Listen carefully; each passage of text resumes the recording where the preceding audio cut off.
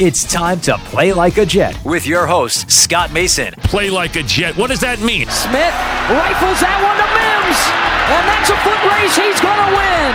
Touchdown Baylor. Denzel Mims with another monster score of 70 yards. 5 straight games, Anthony, where he's got a touchdown catch of over 20. That's deflected and picked up Mosley. He'll take it in. It's a pick six and a touchdown. Bell into the middle of that line, and it's a touchdown. Big return for Crowder. 85 yards. There was contact with the quarterback, and it's incomplete. They got pressure on Prescott. It was Adams who came blitzing in. Hill hit immediately when he got the handoff. You know and that's the Q-inator. Oh my gosh. Listen, thank you. From the TOJ Digital Studios, this is Play Like a Jet. My name is Scott Mason. You can follow me on Twitter at PlayLikeAJet1, and it's time for the weekend mailbag. Lots of questions. And for that, of course, we welcome in the owner, the operator, the lead reporter, the whole shebang over at JetsInsider.com. And, of course, above all that, a very big deal, Mr. Chris Nimbley. So let's jump right into the mailbag. Question comes in from one of our guys at TurnOnTheJets.com, Michael Megan. He says, I don't know if you agree, but I think Adam Gase needs to win 8 to 9 games to keep his job in 2020. Can't have 4 straight losing seasons as a head coach with 1 playoff trip and stay here. Also, 4 seasons into psych. Great so far. Outside of premium cable channels like HBO, is there a better channel for original shows than USA? They had Psych, Burn Notice, Suits, White Collar, Royal Pains, Mr. Robot, all of which were good. So let's start with the first part of this. I personally don't think that Adam Gase should need to win 8 to 9 games. I've been clear on this. The win total isn't as important to me as him showing that he's really grown as a head coach. I went through all of this with Manish. I'll quickly give the Cliff Notes version, but if Sam Darnold takes a major leap forward, if the offense does a lot better, if I don't hear stuff about problems in the locker room, if he becomes a better overall manager, if we see better adjustments, less silly play calling, so on and so forth, then I would be okay with Adam Gase staying, even if the record is worse, because I would know that the record wasn't worse because of Adam Gase, if that makes any sense. So if he shows real growth as a coach, I'm okay with it. And again, I don't think it's fair to necessarily go back to Miami. The only reason you would do that is if he hasn't shown any growth as a coach, because then you can say, okay, he's been a head coach for 5 years. He's still making the same mistakes. Time to cut bait. But you can't really hold him responsible in terms of win-loss records with Miami and New York in the same situation, because it was different rosters, completely different scenarios. This is only his second year here, and you have to start fresh with that. So unless he shows you that he hasn't grown as a head coach and he's still making the same mistakes that he did in Miami, you have to judge him based on what he's done here. And if he has significantly grown as a coach, but the record is worse, then like I said, what that shows you is that Adam Gase may be a guy you want to keep around here.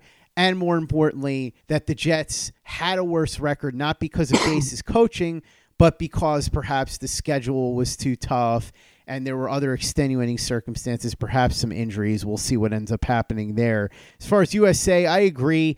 Beyond the premium cable channels and subscription-only services like Netflix and Amazon, USA has done a really good job of putting together some solid original programs. And by the way, Psych is great. And good news, once you get to the end of Psych, the Peacock streaming service, which NBC is putting out, it's owned by NBC the same way that USA is, has already signed on for 5 new Psych movies. The first one was supposed to come out already, but because of what's been going on, it got delayed. But there's going to at least be 5 new Psych movies. And then you can go back and watch all the original stuff again, because it never gets old. The thing about Psych for me is that it's just pure fun. It kind of reminds me of what I like to say to people about a band like George Thorogood and the Destroyers. George Thorogood and the Destroyers weren't the greatest rock and roll band of all time. They didn't reinvent the wheel. You're not going to look at their albums and say, these are some of the greatest masterpieces in rock and roll. But if you go and see George Thorogood play for an hour and a half or 2 hours, you're going to have fun. If you put on one of George Thorogood's albums, you're going to enjoy it. It's not going to be the greatest. It's not going to be in the Mount Rushmore, but you know that every time that you listen to his music, you're at least going to enjoy yourself. And that's how I feel about Psych. Even when you're watching the reruns that you've seen before, it's always going to be funny and entertaining. So, Chris, what do you think? USA as an original show provider, and then Adam Gase, do you think he's got to win at least 8 or 9 games to stay here? All right, I'm going to answer the Adam Gase one first, but before I do that, I'm just going to briefly say that I'm disappointed in you and your answer, and I will explain in a second why. The Adam Gase answer here, okay, so this is going to be a little bit all over the place, what I'm about to say right now. I'm aware of the fact that it's going to be a bit all over the place, but I don't know how else to do it but to just bounce all over. There might even be a built-in excuse for him this year, which I know fans will not be happy about. But with the shortened off season, with all the craziness going on, with relying on so many rookies and new pieces, there could be a lot that where people are sitting here looking at it like, all right, this isn't a fair year to accurately judge. I'm not saying that he should get that benefit of the doubt. I'm not saying that's something that I will do, but I could absolutely see that coming into play and being a scenario that plays out. But on the flip side of that, also, you know, when that schedule came out, I didn't think the schedule was as hard as I expected it to be. And while there's, you know, they could lose all of those games, there's no game on there that I look at and say that's an automatic W. There's only a handful where I look at and say that is automatic loss. I expect them to lose some that they should win and win some that they should lose, obviously. But this whole, you know, shortened off season is going to make it even harder to predict how this is going to play out. And it's a possibility that maybe that could even break to the Jets' advantage in some ways. But in general, I agree with you because I don't like the playoff mandate. I don't like saying it has to be a certain amount of wins because then, again, I've said this before, but you look at Sam Darnold getting mono. There's just things that you can't factor into the equation when you make things like that. You can't predict how the season's going to unfold. The things that are going to happen, that's beyond anybody's control. So I don't like doing that. And I don't think that's what the right way to do it either. I think you have to look at the progress the team's making. And with him, it's simple. It's looking at Sam Darnold and looking at the offense. If the offense doesn't look good, if Sam Darnold doesn't look good, I don't care if they win 12 games. I don't care if they win 2 games. If it doesn't look like he can figure out how to get the offense and Sam Darnold going, then get him out of here because that's what you brought him in for. You know, if they go like 12-4 next year, but they're winning games 6-0 because the defense is shutting everybody out and the offense can't do anything, then fire him and make your Greg Williams the coach. I don't care. Or hire somebody else and keep Greg Williams, but he was brought in here to turn the offense around. And if they're losing a bunch of games, but the offense looks good, then I'm good with it. If the offense looks bad, I don't care what the record is, and I'm going to want to move on and get a different coach.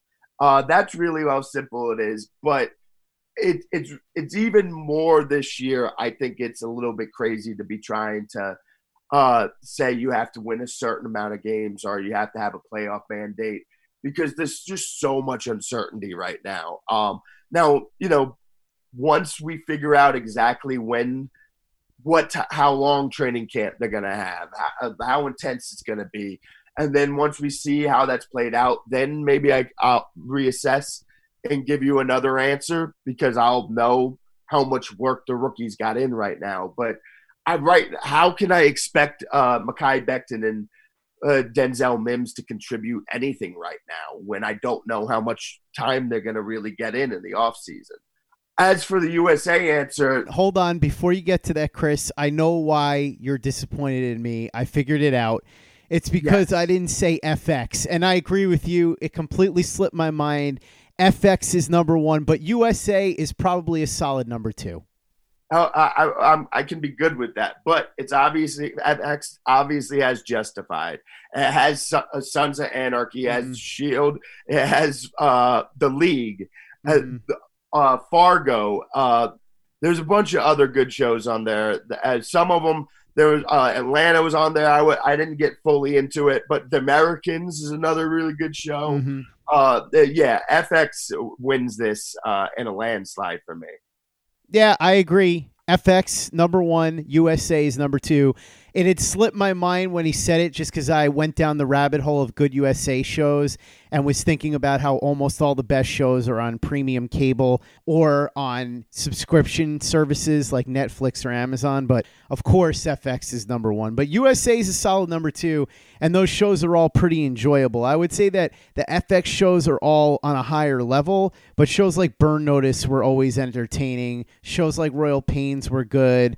Another good channel though, AMC. You got you obviously you got Breaking Bad and Better Call Saul. I was not a Walking Dead fan, but they got a couple other shows as well too that are escaping me. Next question comes in from Bless Austin fan account. He says, Scott, why hasn't there been any sort of rumblings about Marcus Golden, who had a really good year last year with the Giants, even if it's for 2 years, $14 million or something like that? Honestly, I don't think Golden's that good. A lot of his sacks were what I like to call Vic Beasley sacks. He's certainly better than what the Jets have right now, so for the right price, it wouldn't be the worst thing in the world, but you got to also remember that he is injured a lot, so that's probably a big part of what's holding him back. I would imagine that Joe Douglas has that in his back pocket as something he may consider depending on how far this goes and how little it would take to get Golden, but those are probably the reasons. Yeah, that, and again, I think they're trying not to spend money. And if they thought that Golden would be able to duplicate the sack total that he got last year, and if it wasn't Vic Beasley type sacks, as you said, then they'd be willing to pay him. But listen, look at around this league and see how sought after players are that can sack the quarterback. Ask yourself why Marcus Golden is still available. Because every single team in the NFL wants players that can get to the quarterback. And yeah, he got sacks last year, but teams aren't lining up to sign him. And it's because they don't believe those sack numbers. And if you go and watch the tape of those sack numbers, you will see and understand why they don't believe in those sacks numbers. He kind of lucked himself into those sacks. It wasn't because he was beating guys one-on-one. It was some type of coverage sack, or the other guys on the line freed him up, or he just came on untouched. All sacks are not created equal. Let's put it that way. And because of that, Golden is still out on the market. And I don't think that the Jets are going to end up signing him. I would do it because of how little they have there. Sure, bring him in and hope he can get some of those same luck sacks next year, because they do still count.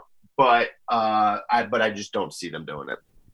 Next, we've got two questions back-to-back that are about the same subject, and that subject is Logan Ryan. Jets NZ says, what do you guys think about Ryan? I think he's more of a name player at this point.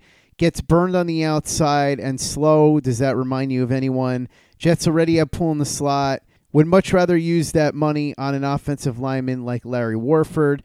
And then Danny CC716 says, the Logan signing seems redundant. The team already has like 20 corners on the roster. Shouldn't the team focus on the offensive side of the ball with an offensive lineman? So let's talk about Logan Ryan. Logan Ryan is a playmaker on defense, essentially. That's really what his role is. He plays in a variety of different ways. Yes, he does the slot, but he's also somebody that had a lot of pressures and sacks for a guy that plays the cornerback position. He's somebody that would allow Greg Williams a lot of flexibility, and I think that that's really what they're looking at with him. They want him as that type of chess piece. If it were up to me and the choice were either Logan Ryan, Larry Warford, or Jason Peters, Logan Ryan would be third on that list, but it appears that the Jets think in the other direction where Logan Ryan would be ahead of the other two, although we do know that they are still in contact with Jason Peters, but it sounds like Logan Ryan is the one that they're most likely to sign of the three. So, Chris, is that more or less how you see it, that Logan Ryan is the one that they seem to prioritize over the other two if they're going to sign anybody, and that Ryan would more or less be brought in here as a chess piece for Greg Williams? Yeah, you nailed it. That's exactly what it is. They want the playmaker. They want that extra chess piece, that flexibility to use in different ways. And while I get the the thought process of being, hey, they already have a bunch of maybe guys, why get another one? He is a different type of player, a different guy that they can use, and that is something that Greg Williams values greatly, and that they are willing to sign. Obviously, more so than Warford or anybody else like that right now. I would sign Warford too. Instead, I would use that money. I would also look into Curtis Samuel trade and possibly pay him before I did Logan Ryan, but I'm not going to be against a decision to bring in Logan Ryan, because I do think with Greg Williams that he would be an excellent chess piece to give them flexibility to send him on blitzes to be able to use him as like a tandem in a sort of way with Jamal. Man, that great. They lack the edge, but to be able to have him and Jamal on the same defense could kind of mask that and make up for that, in my opinion. Next question comes in from Michael Parsons. He says, before the draft, many people believed that this draft, because of the impact of the coronavirus, would determine which front offices are the best and worst run. Judging by what Joe Douglas has now done, how would you rate the front office? I still think it's a little early to say. I like the way that he seems to be running things, and I like a lot of the moves that he's made. I like the fact that he seemed to have a coherent draft strategy, but it's really too early to rate him anywhere. I would say that early returns are that he's above the bottom part, but he's still unproven in terms of whether or not he's going to get to the top part. Like, in other words, I'm saying I don't think that he's a total screw-up. It seems like he's at least above that. But whether or not he's going to be a long-term solution as general manager, somebody that can be here and really build this team into a winner over the next bunch of years, we saw some promising steps in that direction, but the jury's still out. Yeah, I'm the same. I said I do really like what he did, the strategy he had, how he went about things. But it's way too early for me to be making any type of, sweeping judgments about him. I would say that, there's more reason to be positive than not. But we're going to have to wait and see before I really have a solid opinion of this going forward. Play like a Jet. Play like a Jet. Next question comes in from Eric Sanchez. He says, I know Mims' 40 time doesn't necessarily show deep speed, but is that something he can develop now that he's on a pro club? That could be the case with Denzel Mims. I don't know that he's necessarily going to show you that blazing speed along the lines of what Robbie did, but I do think that he's going to be fast enough to beat plenty of defensive backs. He ran a 4.38, but more importantly, when you watch him on tape, you do see him get a step or two on plenty of defensive backs. I don't think that he's going to be that top flight blazer, the type of guy that's just going to straight up take the top off of a defense, but I think that he can do it from time to time, and the real value with him is that he's going to be able to make plays in a lot of ways, and that he's big and physical, and he finds ways to get separation and use his body to get tough contested catches and be a real red zone weapon. So I think that he's going to be not quite as impressive as his time speed in terms of being that real breakaway threat, but I do think that you'll see that speed flash from time to time. He's one of the players that plays, and I don't know why I don't really like that phrase of plays faster than his speed, but his 40 time isn't as accurate representation as how he plays. The way he is on the field, he doesn't have that blazing just outrun everybody, take the top off the defense, but he's still very fast and smooth in his moves. That, you know, the yards after the catch is where he's going to do more damage, and he can still beat your teams deep. It'd probably take him a little bit, especially again with the shortened off season. We'll have to wait and see, but I don't think that he's going to be somebody who you're like, oh man, he can't stretch the field at all. He's going to be able to win at every point on the field. I do truly believe that. I'm not saying he's going to be an elite receiver, but he's good. He can do everything, and I don't think that you're going to have any real complaints about him going deep at all. I just don't see it. Next question comes in from Chris Wilson. He says, would you trade for Juju Smith-Schuster if you had a chance to? Would you try to get him in free agency, or would you rather draft a receiver next year? If you were going to trade for him, what would you give up? And also same thing for Yannick Ngakoue. I'd love to trade for Yannick Ngakoue, but I just don't think that the Jets are going to be willing to give up a premium pick and pay him the $20+ million.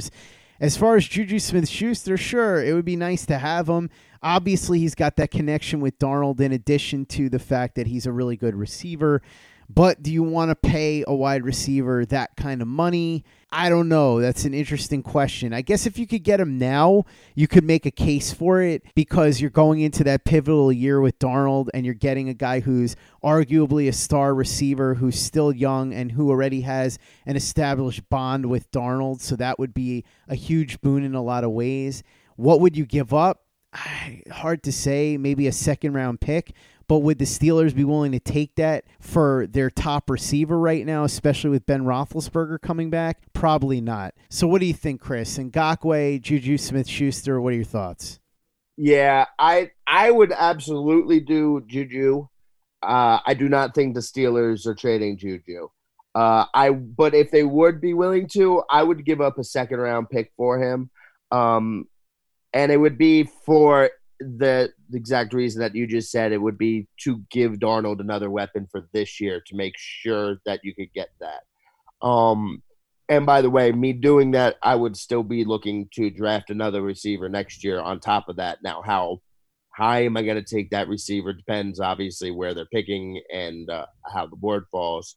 If they're in Jamar Chase territory, then I will be I will be swooning for him again. I will put myself right through that Jerry Jeudy, CeeDee Lamb gauntlet again, and then emerge upset that I won't get to cover Jamar Chase next year. But I would do both. I would have done Ngakoue.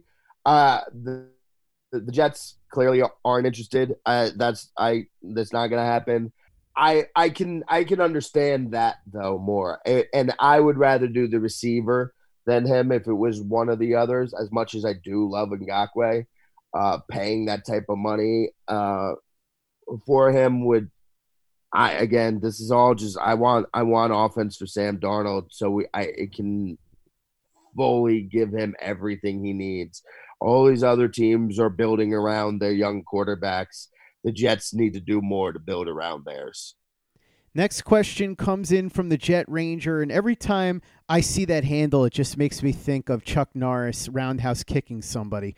Walker, Texas Ranger. Used to love watching that. The reruns are still on, and it never gets old watching Chuck Norris beat dudes up. He says, what rookie are you most excited for in 2020, and what free agent are you most excited for? This is an easy one for me. Rookie, Becton. free agent McGovern. I want to see what this offensive line can do to help keep Sam on his feet in 2020. So that's really what I'm excited for. I know it's weird because who gets excited over offensive line, but you can't see this right now. He's got 2 thumbs and he's pointing at himself. This guy. Yeah, going off that, I wanted to talk about, I've been thinking about this for a little bit, and it's especially during draft time, there's always people always say that, getting an offensive lineman isn't a sexy pick. And I get it because people want the skill players. But aside from quarterback, there is no important unit than the offensive line. So I don't think that people should continue with this mental approach of being like, yeah, the offensive line's good, but I can't really get too excited about it. I don't understand that thought process because the offensive line is going to help the quarterback, the running back, the tight end, and the wide receivers. It's going to help them all, and if they get enough good offensive linemen, it's going to help the defense as well by keeping them off the field. So I do think we're just in general, can we kind of change the perspective of this, of the idea that the offensive line is something that you shouldn't be excited about? I don't want to say Mekhi Becton only because I don't want to just pick the first round pick. But how can I not say Mekhi Becton? Because it's a gigantic planet of a man that is as athletic as anybody else. How can I not? Otherwise, I'd actually say Ashton Davis because Denzel Mims would be another one too, obviously. I'm very excited to watch him and see him progress. But I am showing my defensive bias here, and I want to see all the ways that Greg Williams is going to use him. That's going to be exciting for me to watch what Greg Williams has in mind, the different ways to use him, what he might do, where on the field they plan to attack with him.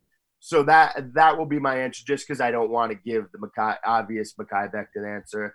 As far as free agency, I don't know if excited is the right word, but interested, intrigued. What I'm going to be keeping my eye on the most. Your McGovern answer is excellent, and that's vital and important. But I'm very curious about this. That's the word I'm going to use.